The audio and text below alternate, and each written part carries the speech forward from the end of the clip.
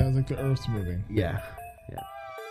But that shit's super scary, bro. Like I hate sitting through those. Like to this day, like if I know the sound when there's an earthquake about to hit. If I hear that, I fucking just like lose it like immediately. Like I hear that and I'm just like, I feel like a little kid again, like scared. I want to hide under the fucking table because there's a big earthquake about to hit. So like it's weird, bro. Like how I sense it. It's just like I already know. Oh, it's about to go down. Yeah. Well, it's about to go down right now. Episode motherfucking 27. This is Nate Chacon III. This is Short Story Bingo. This is your first time. Welcome. If this is your second time, the retention program is working. What I do on this podcast is I read a story by myself or with a guest, and we, we riff about it. I'm basically that voice in Audible that comes out when you want to stop a story mid-sentence and be like, how did the narrator not get that? So I'm a glorified narrator. Anyway, Short Story Bingo, episode 27. I got my boy Al with me today. What's up, Al? What up, though? What's up, Salt Lake and all around the world? Whoever's out there listening. Who's ever out there that's listening. Today we're going to read out of, what'd you choose, Al? The Creepypasta collection. Called Picture This by Vincent V. Cava. So, I appreciate everyone that listened to the last episode that we put out. The Valentine's Day Massacre with my boy Tristan did a great job. I'll have him back on. But let's naturally go over some of these countries. I went just in February, so it's number one spot is California. Second is Texas and Wyoming, beyond Utah, of course. And then countries, top three, Canada, UK, and Italy. You said countries first, when I think you meant states. That meant, is that what I said? Yeah. Yeah, I definitely meant states. That's what I meant. The last episode that we had was, it featured the Valentine's Day Massacre, as I said, and been getting a lot of good feedback for the mob episodes, so I guess we'll keep doing those. I like the mob stories, so those are fun. Al, what do you got going on, man? Kind of hanging? Yeah, we got the Cypher next week, right? Yeah. The Cypher's going down next week. I'll be there showing mad love and support. Shout out to Keith McDonald. Yeah, man. And that's going to be at Uprock. So if you're in Salt Lake City, it's going to be at Uprock, which is like 1594 South State Street. Nailed it. I came right from the hip. Yeah, that was like, I want to say my stomping grounds, but definitely like a place I would kick it out a lot and be supportive and buy stuff from the shop. Pretty cool. Yeah, Uprock is a staple out here, certainly, if you get a moment. And if you're out here in Salt Lake, just take a quick peek over at a place that's definitely held many a memory for many a hip hop head out here. With that being said, big ups to another hip hop head out in LA, my boy Aspect. He goes by Spec. He's releasing his album Retrospect in I believe it's like 3 weeks, or 2 weeks, something like that. But anyhow, he's our random Twitter follower shout out, and you can check out his at Aspect1, ASPECT, and then ONE. Check out his Twitter, and then just look him up online. But yeah, episode 27, Short Story Bingo. We're getting this thing started. It's February 16th. It's February 15th when this is getting recorded. So happy post Valentine's Day, some of you, all of you. Yeah. Excuse me. Creepypasta. Picture this, Vincent V. Cava. Pretty intense, it looks like, from this jump, so we'll see how this goes. But obviously, we definitely need the intro music, so fucking start that shit up. Short Story Bingo. Short Story Bingo.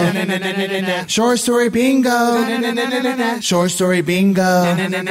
Sometimes they're funny and sometimes they're sad. Most of the time they're funny because I hate to be sad. Short Story Bingo. Short Story Bingo. Short Story Bingo. Short Story Bingo. But don't take my word for it. Spare fingers. Picture this. 90,000 people are reported missing every year in the United States alone. You heard that number correctly. Don't believe me? Look it up. 90,000 people, a staggering 2,300 return home safely or are family abductions. The latter of which occurs when either the mother or father runs off with the little ones because of a domestic dispute or divorce. As far as adults go, a large portion of missing cases typically involve people who are suffering from drug or alcohol abuse. These addicts have a tendency to go on benders, disappearing from their friends. Oh, we know that guy. There's always that guy. Oh, no, he's on his bender. He'll be on it for a couple months. He's good, though. Just don't answer the phone after 2 o'clock in the morning. You're fine. These addicts have a tendency to go on benders, disappearing from their friends and family for days on end while they pump their bodies full of booze and illegal narcotics. Just party shit. A shockingly high number of reports concern senior citizens suffering from dementia or Alzheimer's. You'd be surprised how often they wander away from their caretakers and get lost. Probably not exactly. Usually it doesn't take very long for the police to locate the disoriented old-timer and bring him or her back to the nursing home. Just like a cop pulling up, there's just like this old dude walking down the street, like just going, Sir, if we can have you come to the car. Gerald does this every Monday. Gerald, come back to the car, sir. Given these facts, we see that the number of people, both children and adults, who are abducted by strangers is actually relatively small. Only about 150 of these kids of abductions are estimated to occur in the United States annually. 90,000 people, though, are reported missing every year. That's crazy. United States. Just missing people. So how do those statistics come about? Well, because people report people missing and they don't come back. So 90,000 people have been missing here? Yeah, every year. How I don't want to say how accurate, but like how recent, I don't know. How recent is that poll? Okay. I don't know. That this sounds like this a lot isn't of a people, poll. though. This is a story. PS. Oh, right. But I mean, is that based upon fiction or fact or what? I don't know. He's claiming it as fact. I mean, we can certainly look it up. We should. Watch this. Just some quick interlude. Yeah. Into.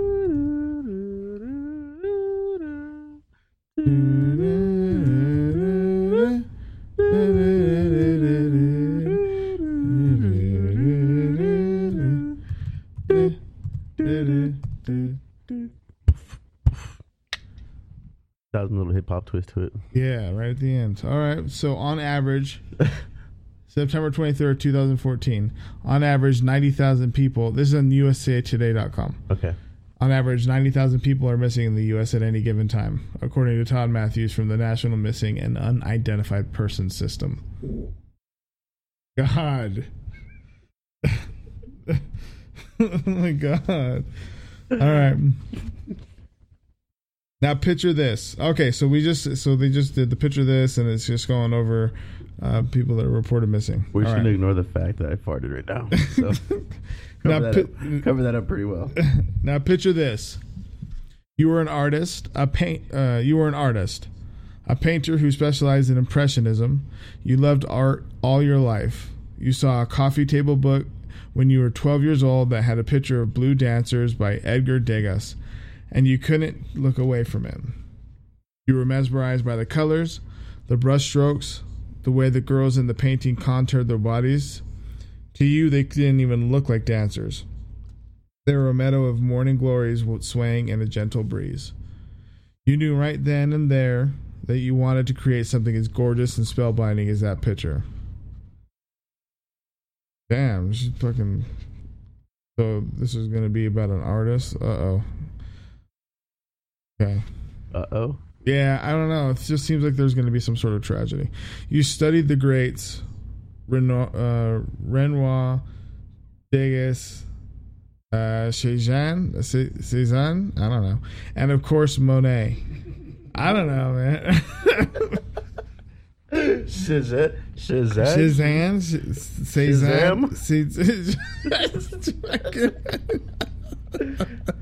Shazam.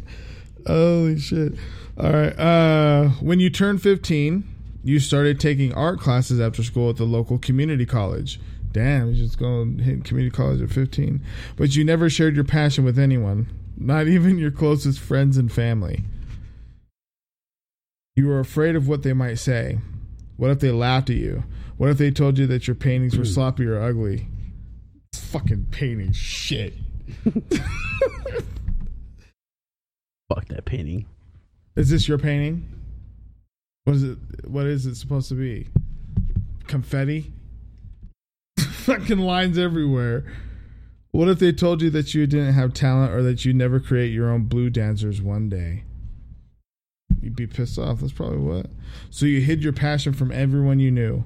Whenever you finished a piece, you tossed it in the garbage because seeing your art in a dumpster was better than the possibility of hearing your friends make fun of it. You wanted to study art in college, but society told you that only morons do that. Instead, you opted for an engineering degree. Your parents were happy. You graduated from school and got a job where you sat in a cubicle and made $55,000 per year. You spent all day, every day, musing about what it would be like to wake up each morning and do nothing but paint. You tried to keep up with your art, but you never had the time. Sounds like fucking me. Your boss asked you to work weekends every chance he got. Not that part. And when you did have a second to yourself, you were too tired to do anything but watch TV or surf the web. That definitely. You started to hate yourself for being so spineless, for not pursuing the only thing in life that ever made you feel good. You fell into a depression. I think we've all been through that. Yeah. Still fucking one of those things that you saying picture this kind of puts you like like as you start reading it, definitely there at the end you kind of start actually like looking into it. Do you think depression is just something that happens here in America, or do you think people are depressed everywhere? I think that depression is naturally something that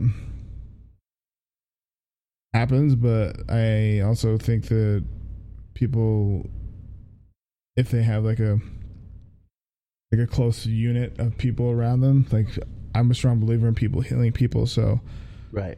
I think that, but on a molecular level or something, I think that everyone has depression at some point, right? So do you maybe think that like the way a brain frequency kind of like puts out waves and stuff, like people kind of like have that same, are on that same frequency as well, you know what I'm saying? Like it just kind of spreads out, like it's infectious kind of, you know what I mean?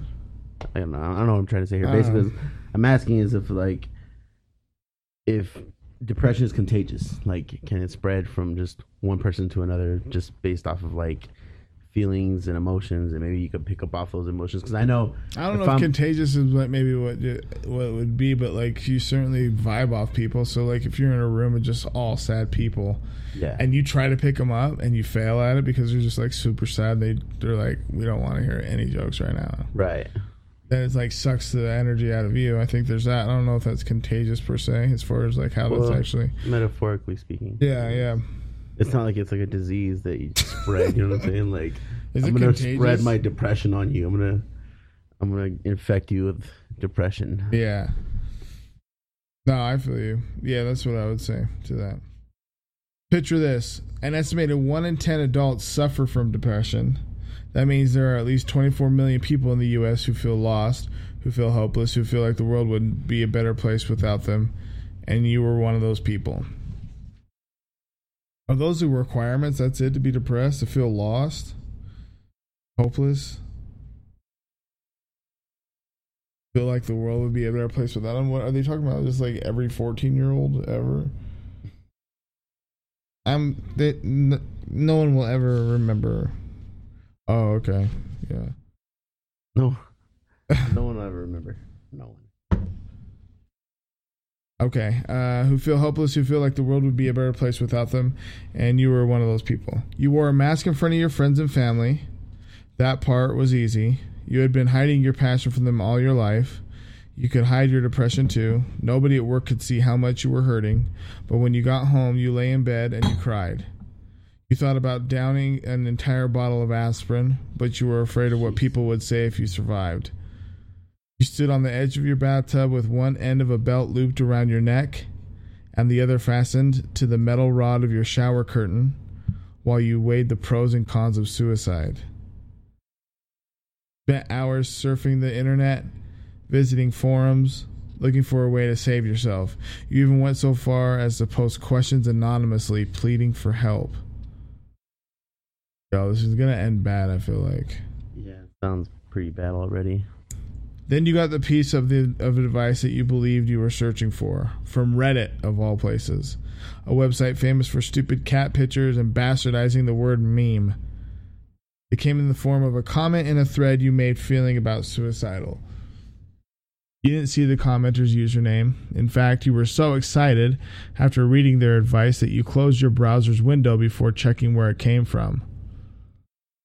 Ooh. It didn't matter who they were in real life anyway. As far as you were concerned, those words were sent straight to you from your guardian angel, watching over you from heaven. Try finding a creative outlet, your web surfing savior said. I picked up painting as a means to channel my depression. Whenever I'm feeling down, I grab a brush and get to work. It helps to serve as a fantastic distraction. Oh my God. Kind of depressing. Yeah. But also, I feel like it's about to get up a little bit. All right, so picture this. You took that guardian angel's advice and ran with it. You swore off suicide, called your mom and dad, and told them you loved them. The very next morning, you woke up and headed to the library where you spent the entire day reading about your favorite artists, the painters you had idolized your entire life. For hours, you looked at photos of their works and it made you feel young again. Then you stumbled upon a book with a picture of blue dancers and you found yourself awestruck, just like that time when you were 12. It was that moment you decided to quit your job and follow your dreams. Fuck this shit, I'm out. You're cool. You're cool. Fuck you. Fuck you. Is that what you would say though? You're cool, you're cool. Probably. Fuck you. Yeah. You're cool. I'm out. Get the fuck out of here. I think that's funny. You're like, it's like the total opposite. Dude, you're cool. You're super cool. I'll call you tomorrow. Fuck you for sure.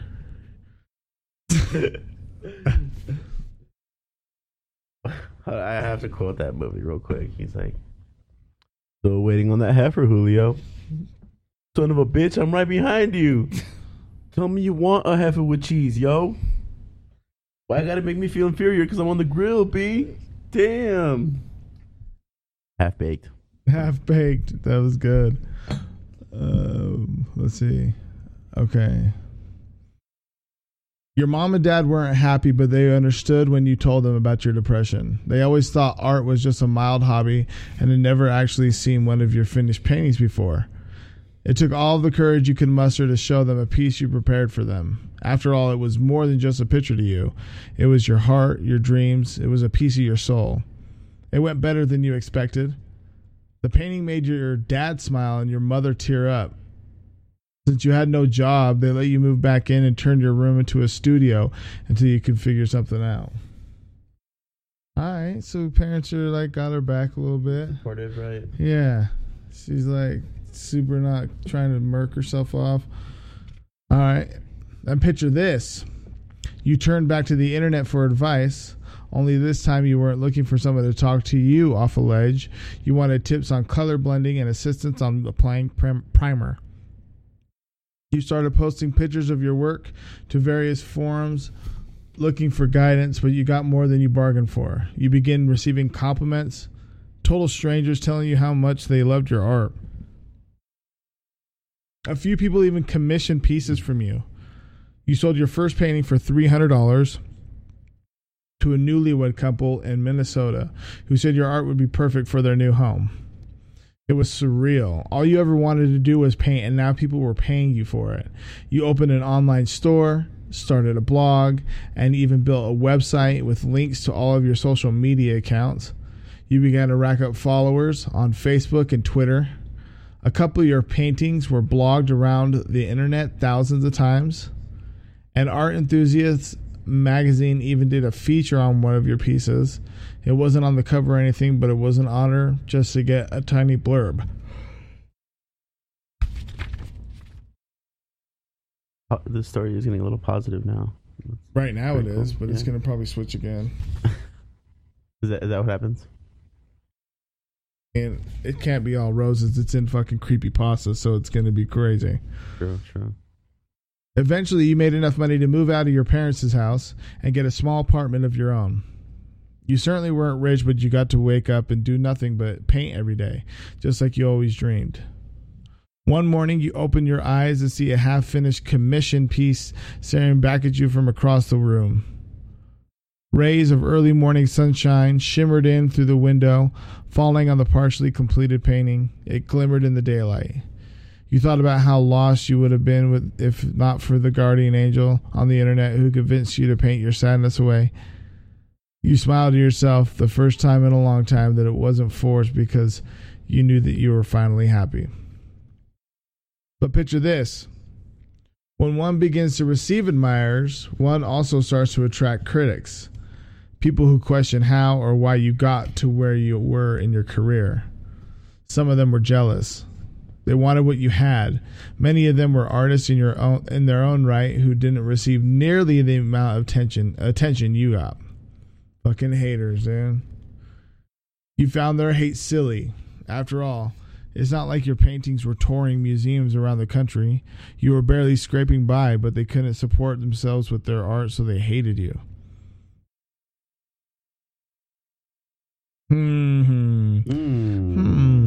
Some of your other detractors weren't artists at all. They were trolls who couldn't stand to see another person happy, so they did their best to knock you down a peg. Fucking trolls, dude. They used the cloak of anonymity to message you through Twitter just to call you names. They told you that your work was crap. Wow.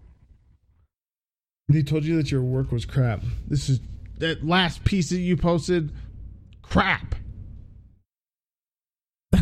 But when they said that they weren't just insulting your paintings, they were insulting you. Remember, your art was a reflection of your heart, your dreams. It was a piece of your soul, and these sorry excuses for human beings hiding behind idiotic user handles were shitting all over it.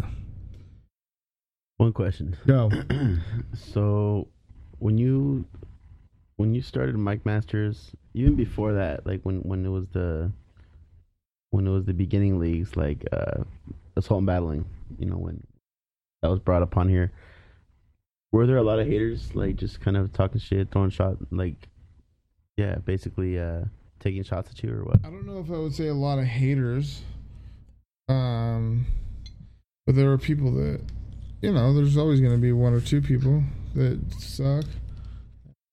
They just talk shit all the time, and they don't understand exactly how things work and shit, What I'm getting at basically is like when you were doing good and the exposure was there and like it was just attracting like a larger crowd, was there some saltiness kind of being thrown in your game? Like, oh, well, you wouldn't be able to done that without this, or you know what I'm saying? Like, how people do that. They kind of backpedal and just kind of try and, point out the flaws and everything and not. So when I first started, the dogemout.com, that's like that was the only thing that was kind of weird, as far as Frank kind of being a little pissed off about that, but right, I remember that. Yeah. Other than that, and then something about SEM too. I don't remember what it was, but I remember Lamb had said something, and then like I remember I retorted. I was just kind of like, "Yo, what the fuck? Like, why are you talking shit for?" You know what I'm saying? But of course, like, I wasn't even trying to stir anything up really, but I was just kind of more or less defending you because I was like, "Yo, like, because you're doing something good now, someone has to say some shit about it. Like, Right. you know what I mean? So I just thought it was kind of weird, and I was like, dude, that's one problem that's been a part of the scene is people don't want to like get together and do shit. Like everyone's so cliquey and think they can make it on their own when really it's unity that, you know, bridges all of that shit. You know what I mean? Like you could have all that nonsense involved, but there needs to be like a backbone, you know what I mean, that holds that shit up, because Right. people are gonna bicker and fight all the time, dog, regardless, you know what I mean? But at least work on shit together and don't fucking just always be like going at each other's throats and trying to do your own thing and whatnot. But that's neither here nor there, so I just thought I'd kind of give like 2 cents on that shit. Yeah, no, I get it. Okay, well, that's how that works out. So obviously this person's getting a lot of haters too. Yeah. So, all right, and then something strange happened. You no longer heard the praise and the compliments. They were still there, but almost muffled in a way, suffocated and drowned out by a vocal minority who only wanted to see you fail. You fought to prove yourself, to paint something that would make even your most overly zealous hecklers change their mind about you. But the more of your heart you poured into your work, the harsher their words became. The closer you got to creating your very own Blue Dancers, the more hate and vitriol they spewed at you. It began to consume you. It was all you could think about. He's going downhill now. Picture this. Hacking isn't nearly as difficult as Hollywood would have you believe it is. You don't need to be a zit-faced computer whiz that spends 18 hours that's a really specific... Right? Yeah. Zit-faced. Right. Computer whiz that spends 18 hours a day in a dark basement eating Cheerios and drinking Mountain Dew to learn how to do it. At the same time? Like, Yeah, I don't know what's going on. Cheerios and Mountain. That's kind of a weird combination, bro. Yeah. Like, who does that? You don't even need to know how to get around firewalls or disassemble code. All you need is patience. Patience and the understanding that people, even anonymous internet trolls, get a little too comfortable and give away personal information without even thinking about it. What are you laughing at? The anonymous troll thing. Oh, yeah. Patience and understanding that people, even anonymous internet trolls. Now picture this. The haters kept coming for you. Every time you posted a picture of your work or announced another sale on Facebook, there they were, popping up like a rash of pus-filled herpes sores. That sounds very unpleasant. Yeah. That's a very abrupt. Kept popping up like a rash of pus-filled herpes sores. Oh, just like your skin going up. Like, what if you saw a time lapse of how a herpes grows? That'd be disgusting. That would be disgusting. Okay, so the haters kept coming from you every time you posted a picture of your work or announced another sale on Facebook. There they were, popping up like a rash of pus-filled herpes sores. One commenter in particular really got under your skin. His username was dark_painter97. And every remark he made on your art blog was rude and spiteful. Overrated, he called you. Unoriginal and uninspired as well. You could see the resentment seething out of every comment he left underneath your posts. You had grown sick of his cyberbullying, but part of you wanted to see what this keyboard warrior looked like in real life. So without thinking, you clicked on his username. The link directed you to the profile page of his blog, but he didn't have any pictures uploaded to it. However, a caption in the About section caught your eye. This guy's going to be a serial killer or something. It said, follow me on Twitter at dark_painter97.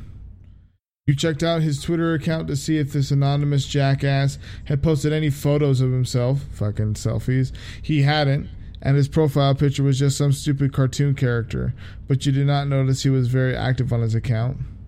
Oh, but you did notice, excuse me. He went back and forth tweeting jokes with one particular user quite frequently. A teenager whose user handle included his real name with a very clear face pic.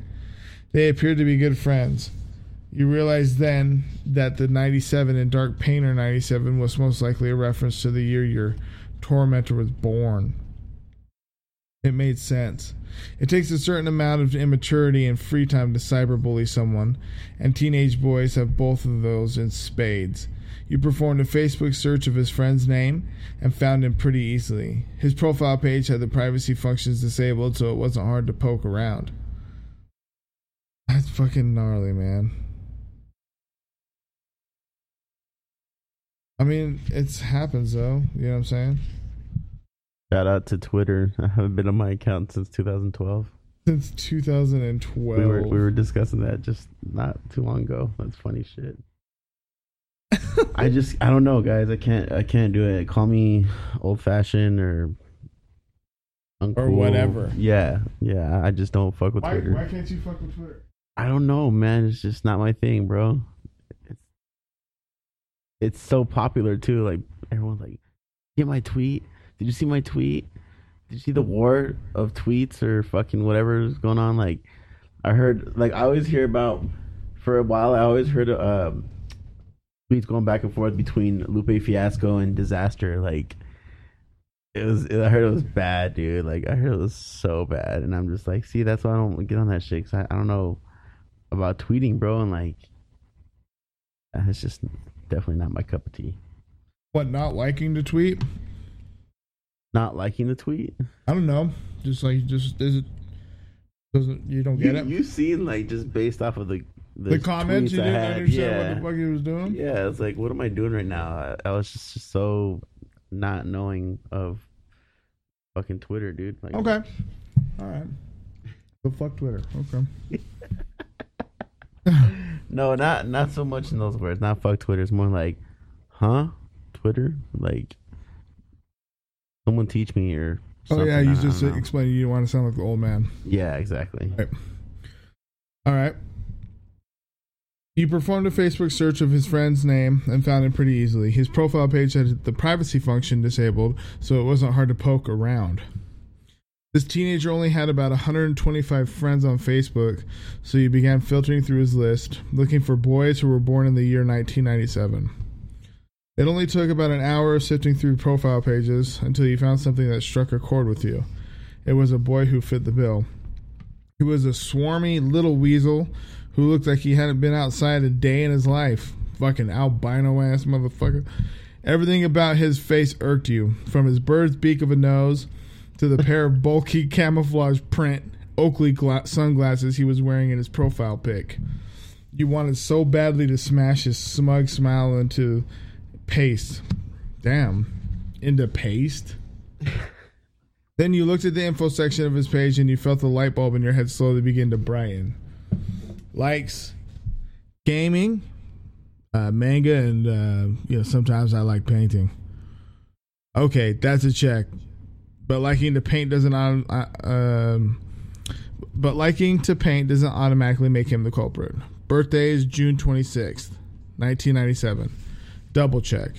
And of course, follow my art blog at DarkPainter97. Checkmate, bitch. You had him. You knew you knew what that insufferable little troll looked like, where he lived. You even knew what high school he went to. In just over half an hour, you had learned everything you could ever want to know about him. But what you were going to do with your newfound what were you going to do with your newfound information? According to his Facebook page, he lived a state away. Is this a catfish situation? It sounds like something's cracking. That's a long way to go just to tell someone off. Living a state away, just like, dude, I'm fucking going to Montana. This troll has been just like saying some wild shit on my page. You told yourself that driving over state lines for the sole purpose of yelling at some idiot kid was crazy, but you couldn't stop yourself. It was like someone else had taken control of your body. Before you knew it, you were on the interstate, halfway between the teenager's hometown and your apartment. You stopped off for a burger when you hit his You stopped off for a burger when you hit his county and looked his parents' information up on your cell phone. Finding their home address was easy. The time was around 4 p.m. when you pulled up to his house. So he went to his house. He's pulling up to the dude's house. According to their Facebook pages, his mom and dad both worked 9 to 5s, so you figured they wouldn't be home yet. You could see the little brat through the window, fiddling around on his computer, probably leaving another disparaging comment on the latest picture you uploaded to your blog. Whatever, fool, you old insecure ass. Ain't nobody give a shit about your blog. Either that or looking at porn. I mean, fucking looking at porn isn't... Things had worked out too perfectly for you. You had come too far not to give him a piece of your mind. So you pulled your car into the driveway and knocked on the front fucking door. You could tell he was confused when he answered it. Fucking what, man? Huh? Yeah, the Parker Duval residence. Parker Duval. You could tell he was confused when he answered it. He had no idea who you were, which was something you found funny. If you had spent as much time as he did harassing someone on the internet, you'd figured you'd at least recognize them if they were standing at your front door. You opened your mouth to speak. You even pointed an accusatory finger at him. But his entitled little face made you so damn angry, you blacked out. When you came to your senses, you were standing over him in the foyer. Now that arrogant look on his face was gone. Instead, it appeared as if a cherry bomb had exploded in it. His nose had been mushed into pulp, and his left eye was completely swollen shut. You were taken aback with yourself. So this fool blacked out and beat this guy up. How had it happened? You weren't even a violent person. In fact, you had never planned on causing the kid any sort of physical harm. You looked at the grandfather clock against the wall. It was 4:30. Wait, it was 4:30, so what was it before? It was 4 o'clock. So a half hour, yeah. Where had the time gone? Grandfather? Grandfather clocks are sick, dude. Yeah. I like grandfather clocks a lot. My grandfather had a grandfather clock. Okay, so you looked at the grandfather clock against the wall. It was 4:30. Where had the time gone? Who knew how long he would before his parents got home? Charges started to rattle off in your mind. Aggravated assault of a minor, burglary. How do you know aggravated assault of a minor? She's just like, who knows? Maybe even attempted murder. If they caught you, then you'd do the next 15 years in prison for sure. Goodbye, art career. Then you had another thought. If you just ran off the snotty... Okay, goodbye, art career. Then you had another thought. If you had just run off, the snotty little shit might be able to identify you once you came to. So you panicked.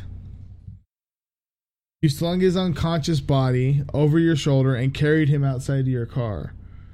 Lady Luck must have been on your side because there was no one else in sight. You dumped him in your trunk and backed out of the driveway as fast as you could before speeding off to make your getaway. You guys just murdered this dude, man. Or he's got a severely broken nose.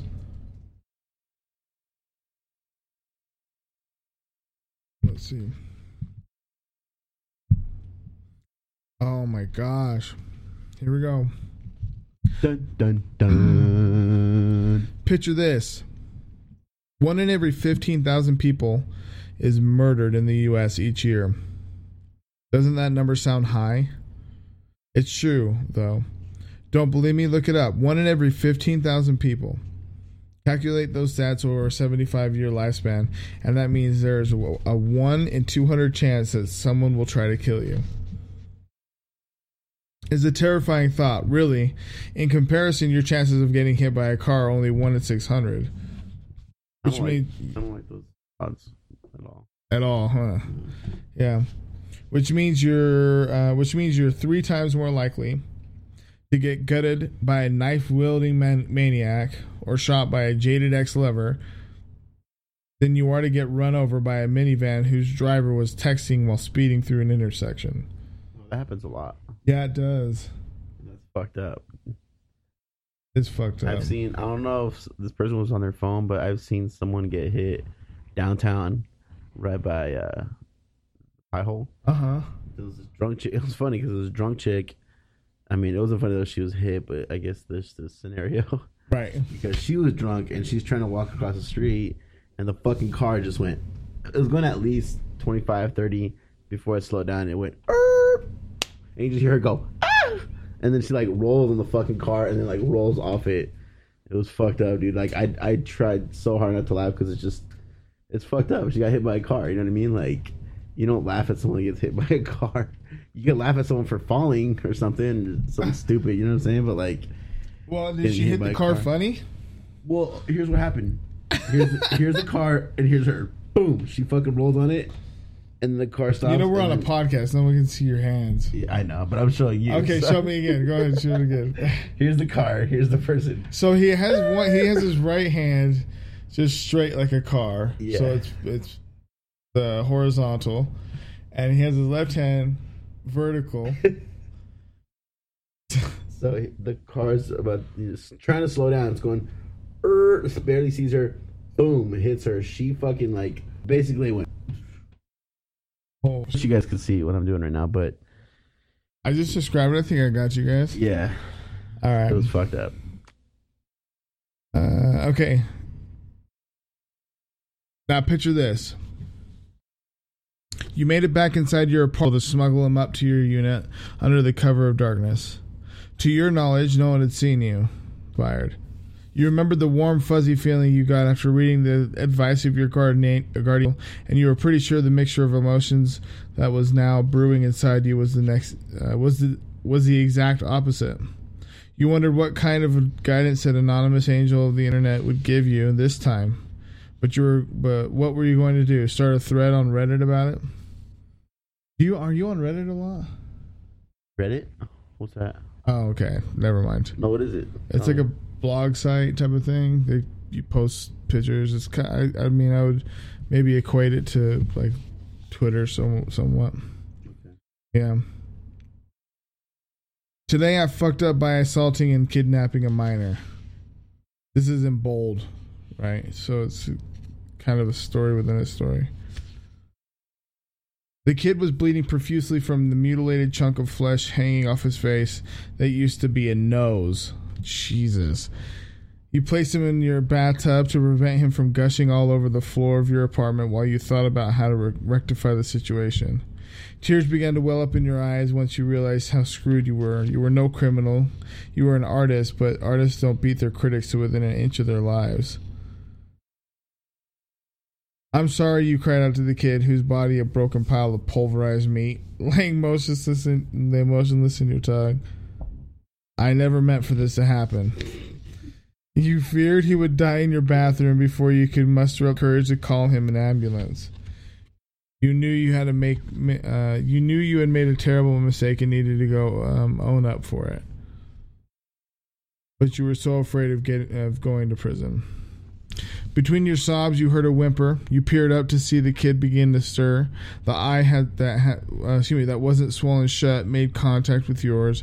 His what's the fuck? Sclera? His sclera was as red as a dog's dick, and you could tell he was training to focus. Terrible comparison, man. But he was staring right at you. Red as a dog's dick, huh? What's sclera? So he's worried that he beat this kid up and killed him. So he's within an inch of his life. Swollen shut.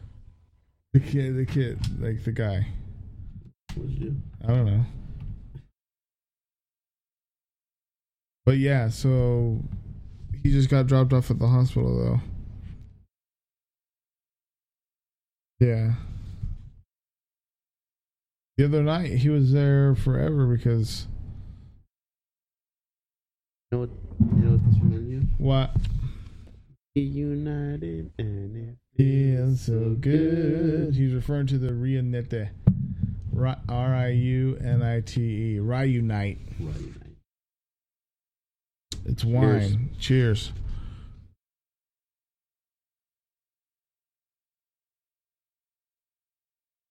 Oh, there you go. All right. So this guy's fucked. All right. Yeah, he is. Assault on a minor. That's how many years is that? A minor? Assault on a minor, yes. What is it, like 15 or something? 15 years? Holy shit. Wow. Wait, what do you... Probably it, right? Something like that. All right. His... Jesus. The teenager's whimpers transformed into something that resembled a low gurgle. That was a gurgle for you? Almost as if he was drowning on that blood and that had pooled in the back of his throat. But you realize he wasn't drowning. He was laughing, causing your concerns to give way to confusion. He forced out a few grunts in an effort to say something, his voice whistling through the broken teeth.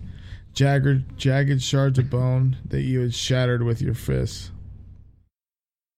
You're that fucking shitty artist, aren't you? He groaned. His gurgling laugh began again, and you understood it was directed at you. He had won with nothing. So is this a fucking like a zombie or something coming after this dude? Sounds like it. Jagged teeth and shit. Like maybe a tweaker. Okay. His gurgling laugh began again, and you understood it was directed at you. He had won. With nothing but an internet modem and a laptop, he had successfully derailed your career, and he knew it too. You were going to spend the rest of your life in prison. With that thought, a fiery rage swelled into his chest. Swelled inside your chest. You didn't deserve what the little shit had done to you. All you wanted to do was make art, to paint your own blue dancers, and this entitled piece of trash had taken it away from you. There was no blacking out the second time. You were fully aware what you were doing when you mounted his body and began to pummel his face. Again, with each blow, you could feel his cheekbones collapse more and more underneath your knuckles. You clawed at his eyes like a rabies-stricken animal. Damn. Then forced your hands inside his mouth and pulled at his jaw. Oh my God. Popping it from its hinges. And when your arms got sore, you stood up and let your boots take a turn at the kid's cranium. Jesus. Picture this. It takes 200 pounds of pressure to crush a human skull.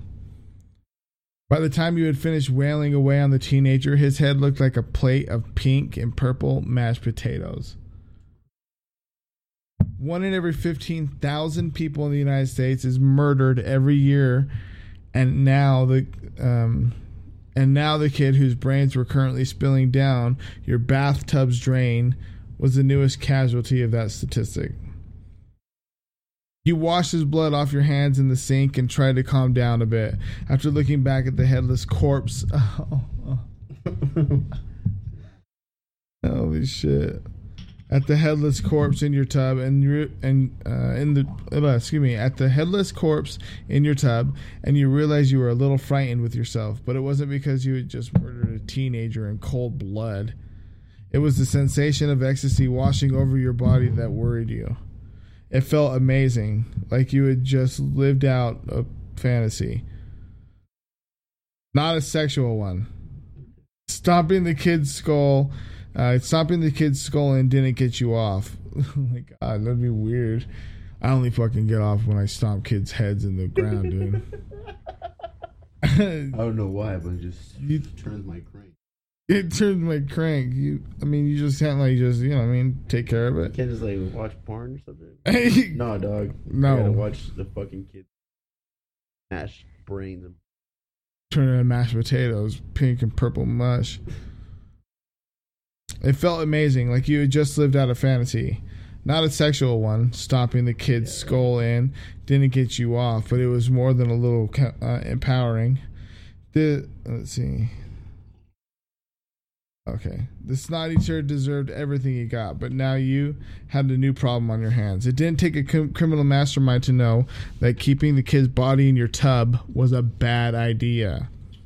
But getting rid of it wasn't as simple as chucking it down the trash chute. You were an artist though, and artists have creative minds. So you did what creative minds do. You got creative. Okay. A lot of creativity, Dave. Shit. Hopefully there's something cracking with that.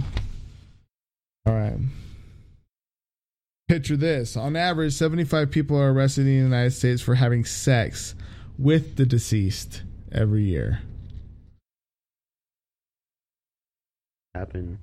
I don't know. We'll see. Don't believe me? Look it up. 75 people. This is especially concerning considering there are 4 states, Louisiana, Kentucky, Oklahoma, and North Carolina, where necrophilia isn't even against the law. What? It's not against the law. You can just fuck a dead body. Where? Yeah, where would you fuck a dead body? Morgue? I feel like they'd be extra cold.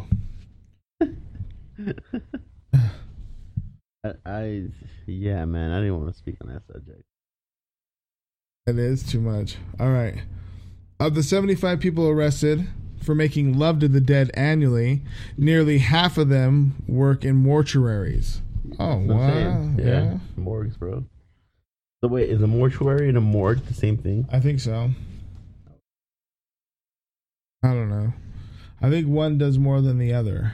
Right. I think a morgue just kind of holds them, and a mortuary has Like an event center in there and stuff like that. Just an event center. An event center for the dead. For the dead, but it's not even. Yeah, no, but they definitely. You know what? I've heard. I've never been to one, but I've actually heard that some funerals are like they'll have like mariachi bands and shit, and like live music, and it's all commemorating the person who passed.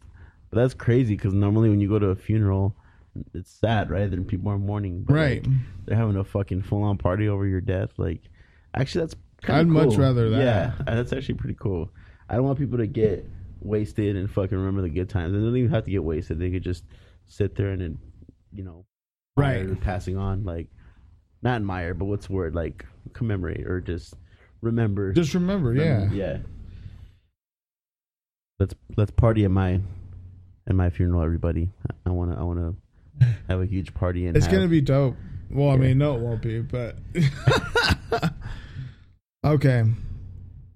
Many psychologists believe that only a small fraction of these people actually have sexual attractions to dead bodies.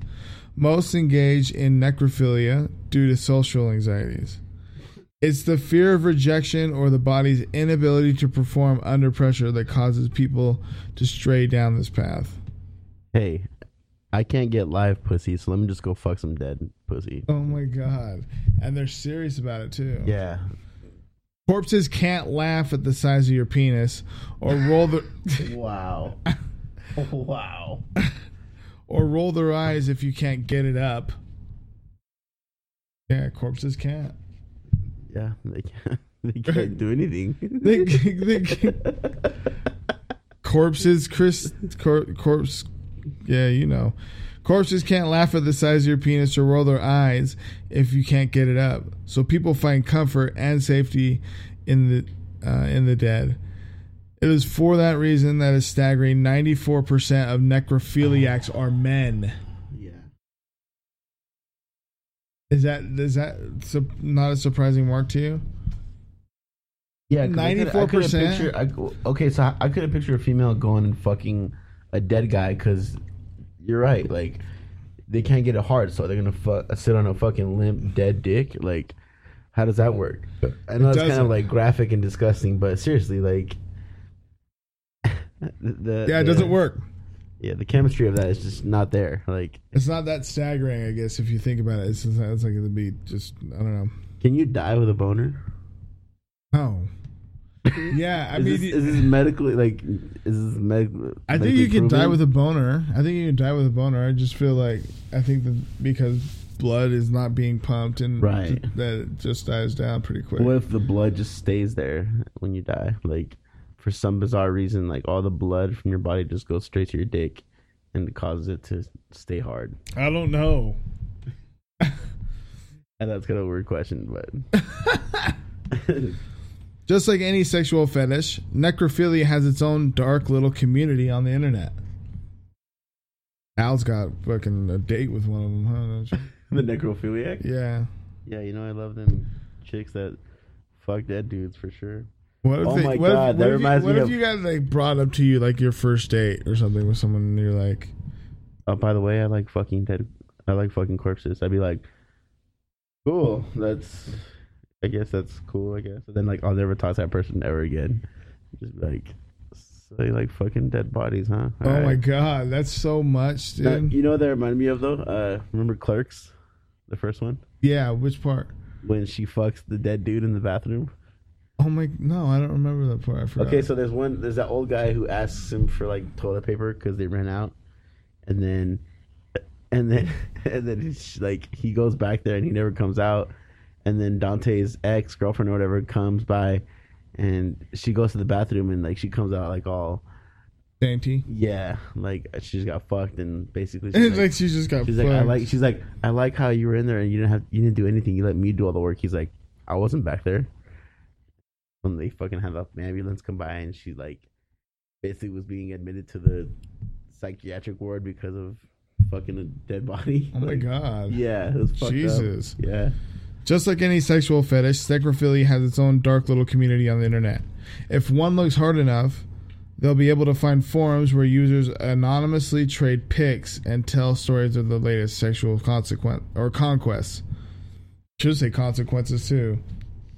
Well, I say anonymously, but as I explained before, when it comes to the internet, people have a tendency to get a little too comfortable and give away their personal information without even thinking about it. So picture this. You open up your laptop. You open up your laptop.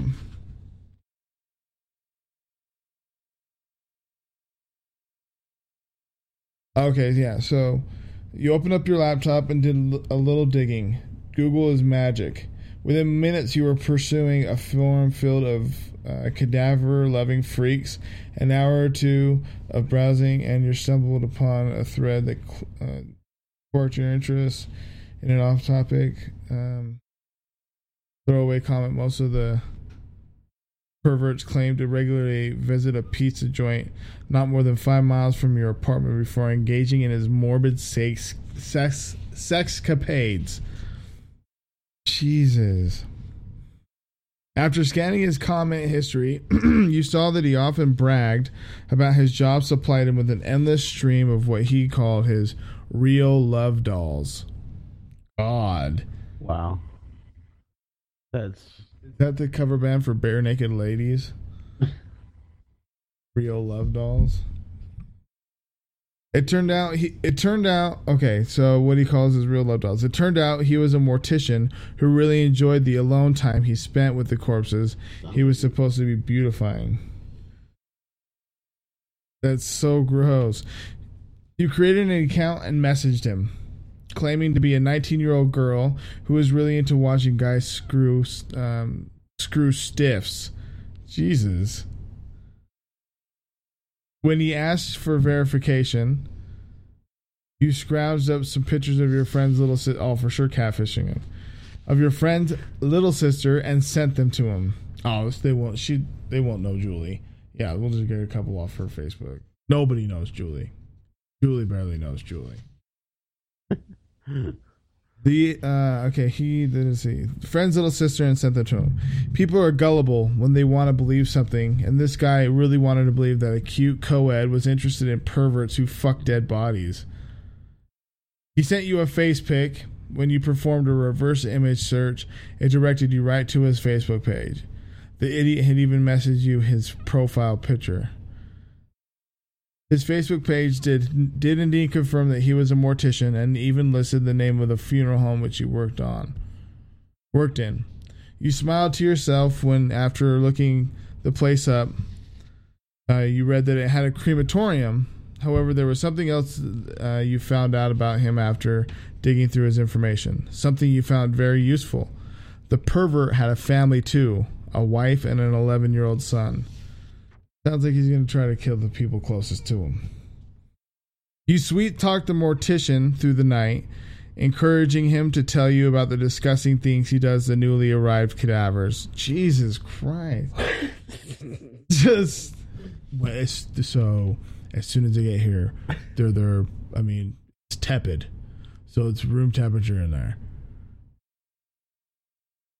Sometimes I like to kind of, you can't bend them too hard because sometimes their bones kind of break through his skin. So just lay down. Down? That's so gross. The pervert had a family too, a wife and an 11-year-old son. You sweet-talked the mortician through the night to encourage him to tell you about the disgusting things he does to newly arrived cadavers. He said that he wanted to fuck you on top of them. This is through Facebook messages. This is the catfish profile. Yeah, I want to fuck you on top of...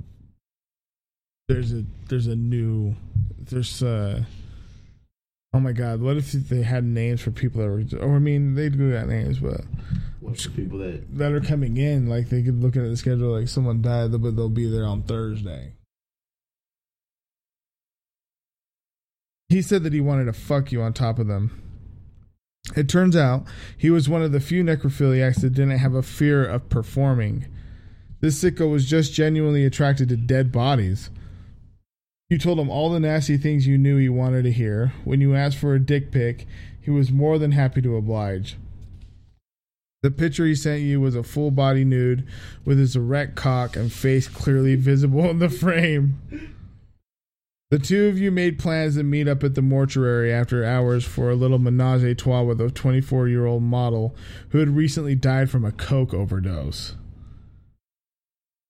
Oh my God, Al's just shaking his head. Oh my God. For some reason, he always seemed really excited to tell you how his real love dolls had passed. You assumed it was part of the fetish. His real love dolls, how they died, he's like getting a kick out of telling. You showed up at the funeral home the following evening with a manila folder full of hard evidence. He broke down and started crying when you explained to him that he had been duped. Oh my God, look, what is this, Dateline? No, How to Catch a Predator with fucking Chris Jensen? Is that what it is? He broke down and started crying when you explained to him that he'd been duped. You fuck dead bodies. I have the information and the proof here. No, I don't. I don't fuck dead bodies. You for sure fuck dead bodies. Fuck his girl on top of a pile of dead bodies. But that's what I'm saying, is that he showed him the evidence of him saying it. Oh, yeah. You presented him with the photos he sent you and explained to him that you had screenshots of the previous night's conversation saved and backed up. The mortician begged you not to show his wife. Apparently she had caught him once on top of a 17-year-old girl who had perished in a car wreck. His wife was pregnant at the time and only stayed with the mortician for the baby's sake. But she had informed him that if she ever found out he was doing it again, she'd call the cops and take his son away from him forever. So, pretty intense. So, he tried to make you go away by writing you a check, but you refused the bribe. You hadn't come for money. You explained that you needed him to help you make a body disappear. What? You guys gonna work together now? The plan was simple. The funeral home had a crematorium, and all you needed was access to it. The mortician reluctantly agreed to help you in exchange for keeping his revolting secret under wraps. So the two of you headed out to your car and hoisted an oversized duffel bag containing Dark Painter's 97's body out of your trunk. You carried it inside, but when you asked the mortician to direct you to the furnace, he waved his hand. Said, "I got it from here," he told you. So we don't even know if this guy's dead yet, but he has that dude in there that's got that big old black eye. Well, I mean, it's not black eye, but swollen shut ass eye from earlier in the story, the one that got pounded on, you know what I'm saying? So you carried it inside, and by it, the bag containing the body bag. You carried it inside, but when you asked the mortician to direct you to the furnace, he waved his hand. "I've got it from here," he told you. "I got it. Yeah, you can just put it down. I'll take care of it." You shot him a suspicious look and informed him that if he was planning on going to the police, your evidence would be in his wife's inbox the next day. Don't worry, he said. You're safe. The kid will be ashes by the end of the night. What? Like how the? Nah, you're good. We're good. He asked you how the teenager died, so you told him your story. Wow, I get murders from time to time, but that sounds especially brutal. He responded after hearing your grisly tale. When you were finished and thanked him for his help and started out the door. No, thank you, he said. His remark left you puzzled. It wasn't until after you started your car and pulled out of the parking lot that you realized what the mortician was showing his appreciation for. You had delivered him a new play toy, a real love doll. And he was going to have some fun with it before he sent it off to the incinerator. What? I hate how they refer to it as that, a love doll. Yeah, a real love doll. It's disgusting. It's fucking super gnarly. Yeah. Picture this. Roughly 85% of the country's population has access to the internet. It's intense. That means approximately 270 million people in the United States alone are connected to the World Wide Web. Of that 270 million, a little over half have profiles on active social networking sites. Damn, which makes the number of people using Twitter, Facebook, Snapchat, Tinder, and all the other flavors of the week tally somewhere around 135 million. Right. You're one of the 135 million. So what did you do after having just gotten away with murder? You hopped on social media to help yourself forget about the past couple of days. The problem was images of Dark Painter 97's caved in skull kept flashing through your mind. Just ding. Even worse, you couldn't help but picture what that perverted mortician was most likely doing to the partially headless cadaver you had brought him. Probably nothing good, man. You dick. Why'd you take that self-respecting guy over there? Your thoughts turn back to your guardian angel. That person is long gone. You hadn't revisited your old suicide thread since that anonymous hero of the internet had rescued you from your depression. It wasn't necessary. Up until a few hours ago, you had believed yourself to be relatively happy. But the day had been a traumatic one, so you decided to check in on the cyberspace superhuman to see if he was still crusading around searching for lost souls to save. It took a minute for you to remember your password, but once you logged in, you began to navigate the site, looking for the familiar forum. It stung more than you thought it would to reread the post. It stung more than you thought it would to reread the post. It reminded you how black the world seemed back then. You scrolled down the thread searching for your guardian angel, the one person on the planet who seemed to understand you. The comment was still there, so you began to read it, hoping that they would again be able to pull something useful from the sage advice that had once saved your life. But you stopped halfway through. You had seen something that made your heart rise in your throat because for the very first time, you had read your guardian angel's username. Dark Painter 97. So he killed his guardian angel.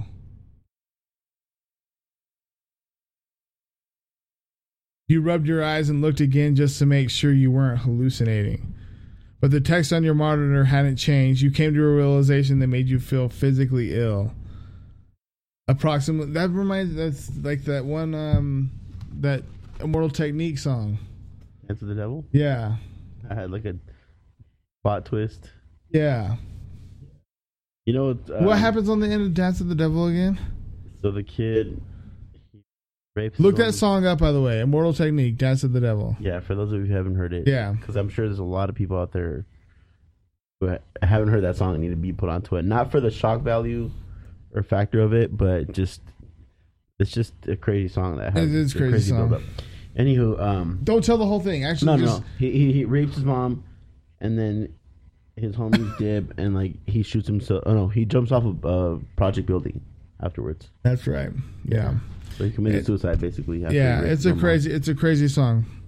But didn't they kill his mom afterwards too? Yeah. Yeah. So, pretty fucked up story. Yeah. Okay. You had seen something that made your heart rise in your throat because for the very first time, you had read your guardian angel's username, Dark Painter 97. You rubbed your eyes and looked again just to make sure you weren't hallucinating, but the text on your monitor hadn't changed. You came to a realization that made you feel physically ill. Approximately 135 million Americans are active on social media sites, and you murdered the only one that had given you a reason to wake up in the morning. It was utterly ridiculous. How could a human being be so sympathetic and understanding one day and such an obnoxious little twat the next? It was like a bad dream. You felt as if a war for your sanity was being waged inside your head. Part of you wanted to laugh at the irony of the situation. Another part of you wanted to cry. You ended up spending the entire evening staring at an unfinished piece leaning up against the wall of your apartment. Not even able to remember when you were even painting, whom you were painting it for. Did it matter? It was like the whole damn world had lied to you. So at this point, it's just getting ridiculous. I mean, it says it was utterly ridiculous. Just kill the person who thought that. So they're going through some shit. It wasn't until morning that reality started to sink in.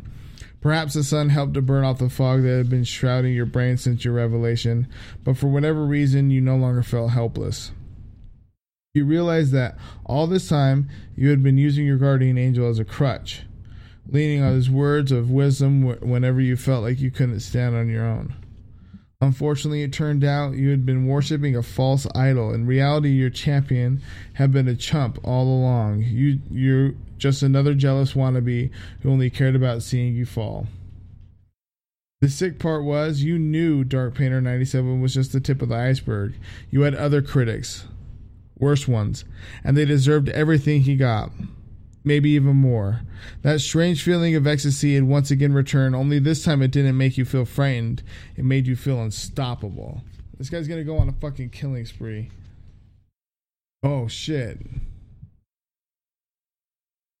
Prayers go out to, like, all those families out in Florida, though, man. You heard about that? Yeah. Yeah. That's crazy. 17 people dead from, I guess, Nicholas...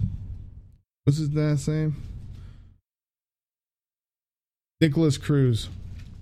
That's what it was. Alright, so this guy's crazy. That strange feeling of ecstasy had once again returned, only this time it didn't make you feel frightened, it made you feel unstoppable. Oh. Jesus Christ. Just put... Fucking... What the... This guy just had a rapper. Yeah. I'm sitting here trying to read. Maybe even more. That strange feeling of ecstasy. That's how I crash rappers, son. Picture this. Every avalanche starts with a single snowflake. Okay, well. Contemplate that for a second. It's a crazy thought, but it's absolutely true. The fact that a force so deadly and dangerous can come from something so innocent and harmless is remarkable. When you first started snooping around that annoying internet troll's Twitter account, you couldn't have had any idea what it would lead to. There was no way to predict that mere hours later, you would be passing off his headless corpse to a mortician with a fetish for the dead. What? There was also no way to anticipate the other murders it would lead to. But after discovering that you had killed your guardian angel, you felt like there was no point in simply ignoring the rest of your critics. Told you. So you sought them out and made them pay for every hurtful comment they ever messaged you. You started with those who only lived a day's drive away. Like a predator hunting its prey, you'd stalk them, lying in wait for the perfect time to strike. Their deaths were usually agonizing ones. You made sure that each and every one of your victims suffered painfully. The mortician was in your back pocket.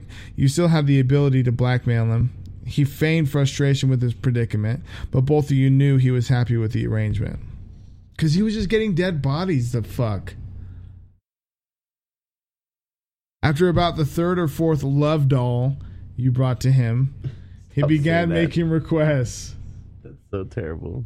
I'd really appreciate it if the next one you brought in didn't have teeth. Oh my god. He would say to you, can you get me someone who maybe has a genetic birth defect? Elephantitis or some shit? Wait, women can have elephantitis too? I don't know. Maybe of the boobs or something. I don't know. I actually have seen that. That's crazy. I don't know. All right. Painting had become secondary to you. Oh wait, okay, hold on. Can you get me someone who maybe has a genetic birth defect? Okay, you entertained his bizarre fetish. After all, it didn't matter to you what happened to the bodies you were bringing in, as long as they were a pile of ashes in the morning. The mortician had a network of people like him, hardcore cadaver humpers across the country. Many of them also worked in funeral homes and had access to their own crematoriums. Just cadavers and old people. Things probably started to snowball out of control when you found yourself going on vacation just to off another critic. You found yourself going on vacation. That's when things started to snowball. Things probably started to snowball out of control when you found yourself going on vacation just to off another critic. Just like, oh no, I'm on vacay out here in Dallas. Just killed my 9th grade teacher. Definitely didn't believe in me. Painting had become secondary to you. It no longer thrilled you the way murder did. You only kept painting and posting photos to the internet as a means to find more people to kill. You no longer strove for perfection in your art. Blue Dancers had drifted farther away from ever. You started to purposely make mistakes in order to attract more negative opinions. After a while, you didn't even care if the people you were hunting were offering genuine constructive criticism or not. No one was safe. But even an avalanche finally reaches the bottom of the mountain. One day, a detective showed up at your apartment and started asking questions. He was trying to connect the disappearance of 2 of the people you had killed. You could tell by the look in his eye that he didn't consider you a suspect yet, but you knew that he was smart. It would only be a matter of time before he put the pieces of the puzzle together and realized what you had done. About to blow up right here. So picture this. You packed up your belongings, emptied your bank account, and left town that night. You didn't want to rot in prison, so you moved to the other side of the country and changed your name. With a haircut and a pair of colored contact lenses, you always wanted hazel eyes. You started a new life for yourself. In a few days, you would read about yourself in the news. An up-and-coming painter who suddenly disappeared without a trace. 90,000 people are reported missing every year, and now you were one of them. A few days after that, you were the main suspect in the deaths of the 2 people that detective had questioned you about. The cops were never going to find you, though. You were too smart for them. But there was a problem. People still needed to die. Lying low for the rest of your life just wasn't an option. But you knew the police would be looking for a painter, so you picked up a new type of art. One that was sure to attract its fair share of critics. Writing. Given your actual motives, you figured horror was an appropriate genre to publish in. Yeah, naturally. You created new social media accounts under your fake name. Fucking just all sorts of, like, at DarkPainter69. That's the handle? Just Dark Painter? Yeah, but there were several fake names. So just fucking... What about Corpse Fucker 77? I don't know. And the birth year, like, of him. Like, oh my god. NAA, Necrophiliacs Anonymous. NAA? Yeah, I don't know what. Just be NA. Right. Right, we got that. We got it. Accounts under your fake name, and even use you even use photos of a guy you went to high school with, who had died in a motorcycle accident for your profile pics.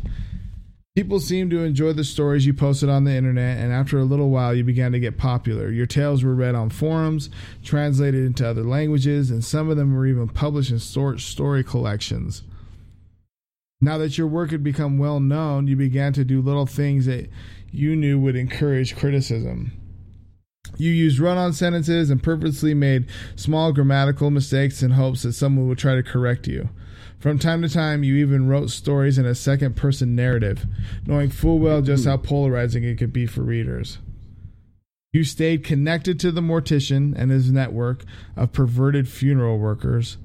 Your trap had been set, and now all you had to do was wait for critics to come along who couldn't resist tearing your work to pieces. And along they came, Like a moth to a flame, people were drawn to the flaws you had engineered into your writing. They pointed them out under the cover of anonymity, but the masks they wore were as flimsy as paper mache. There's no privacy anymore, no way to truly remain faceless. If someone wants to dig hard enough, they can learn as much about you as your closest and dearest friends. So let me ask you a question. One that I'm sure a lot of you will laugh off once you realize whom this story is about. But one that you'd be wise to take very, very seriously the next time you post to the internet. Are you picturing it yet? I don't know, man. Picture this out of the Creepypasta collection. It was a long one. We've been doing some short ones. That was about an hour and 20 minutes. By Vincent V. Cava. Picture this out of the Creepypasta collection. I think that... An hour and 20 minutes, though? Yeah. Bad.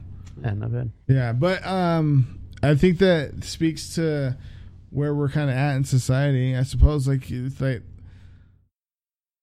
there's some sick fuckers. I don't know anyone that's a necrophiliac. So if I know any necrophiliac friends, that's holler. I don't know. I mean, whatever. More power to you. I just ain't the corpse fucking. I just can't wrap my head around, like, why would you want to fuck a dead body? Like, what pleasure do you find in that? There can't be anything like... And on that note, if you need to seek pleasure in doing that, I think you have some serious issues. Like, yeah, or just don't fuck dead bodies. You know, there are fuck dolls you can buy, like, at, Blue Boutique or wherever the fuck they sell fuck dolls at. But some people want to have Dr. real John's. love dolls. That's gross, though. Like... Real love dolls? Yeah, dude. That's what they have, like, molds of vagina that they make so it could feel like the real thing. Like, why do you need the real thing once it's the deceased? actual thing? Yeah, dude, that's just not right. That's wild, man. That's certainly wild. I don't know. Necrophilia it's yeah. I mean, not only that, but it's like also to boot, it's fucking super not healthy for you. Right. So the word philiac means basically you're obsessed or right. You have like some kind of weird addiction. Okay. Yeah. So fecophiliac is people that like shit or they fuck it or like what's up with that? A fecal philiac? Yeah. Are there fecal philiacs? Yes, there are fecal philiacs. No. Yes, there. Have you not seen Two Girls, One Cup, bro? Is that fecal philiac? That's fecal philiac. Yeah. Just eating shit. Yeah, and throwing it back up and eating it again. That's. Oh my god. I know. That's what you're saying. There's really some gross, fucked up shit out there, like that. Most people can't stomach. I mean, I've seen. I can't say I've seen it all, but I've definitely seen some gross shit in my life, and that. Oh yeah, me too. That's on my top 3. we just all witnesses fucking people eating Tide Pods. Oh, what the fuck? Okay, now since you're on that now, dude, like I have to address that. Like, what the fuck is that a craze now? Like, how did that start? It's just so stupid. I really can't. Just grasp. Like a kid that just like started. He's like. First, I seen him smoke that shit. Smoke Tide Pod? Like a dab. They took a fucking dab of Tide Pod, bro. Like, oh my god, wouldn't that just instantly kill you as soon as it hits your lungs? I feel like it would.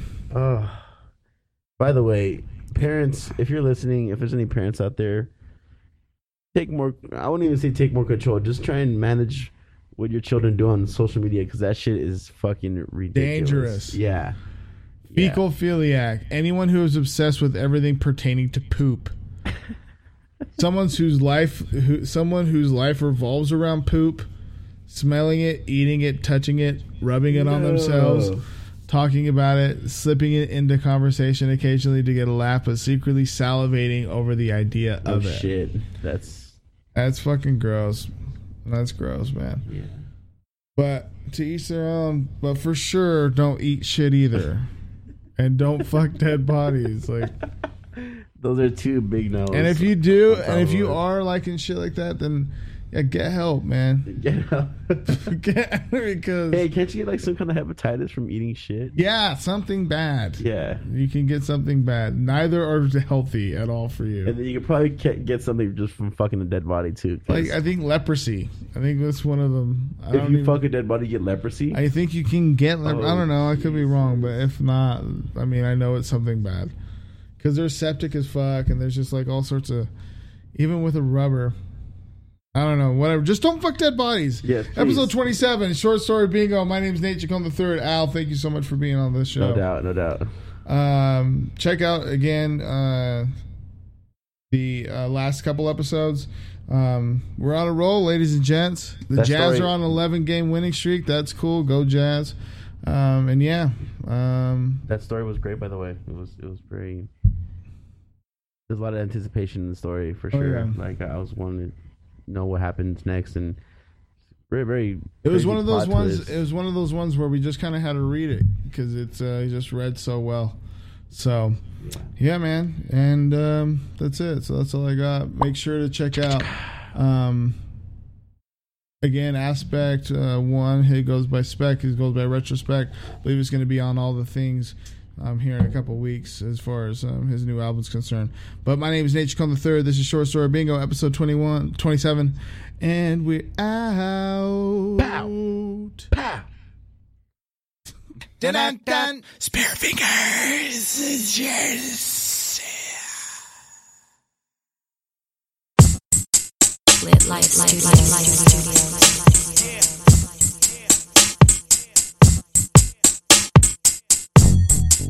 Lit light studio.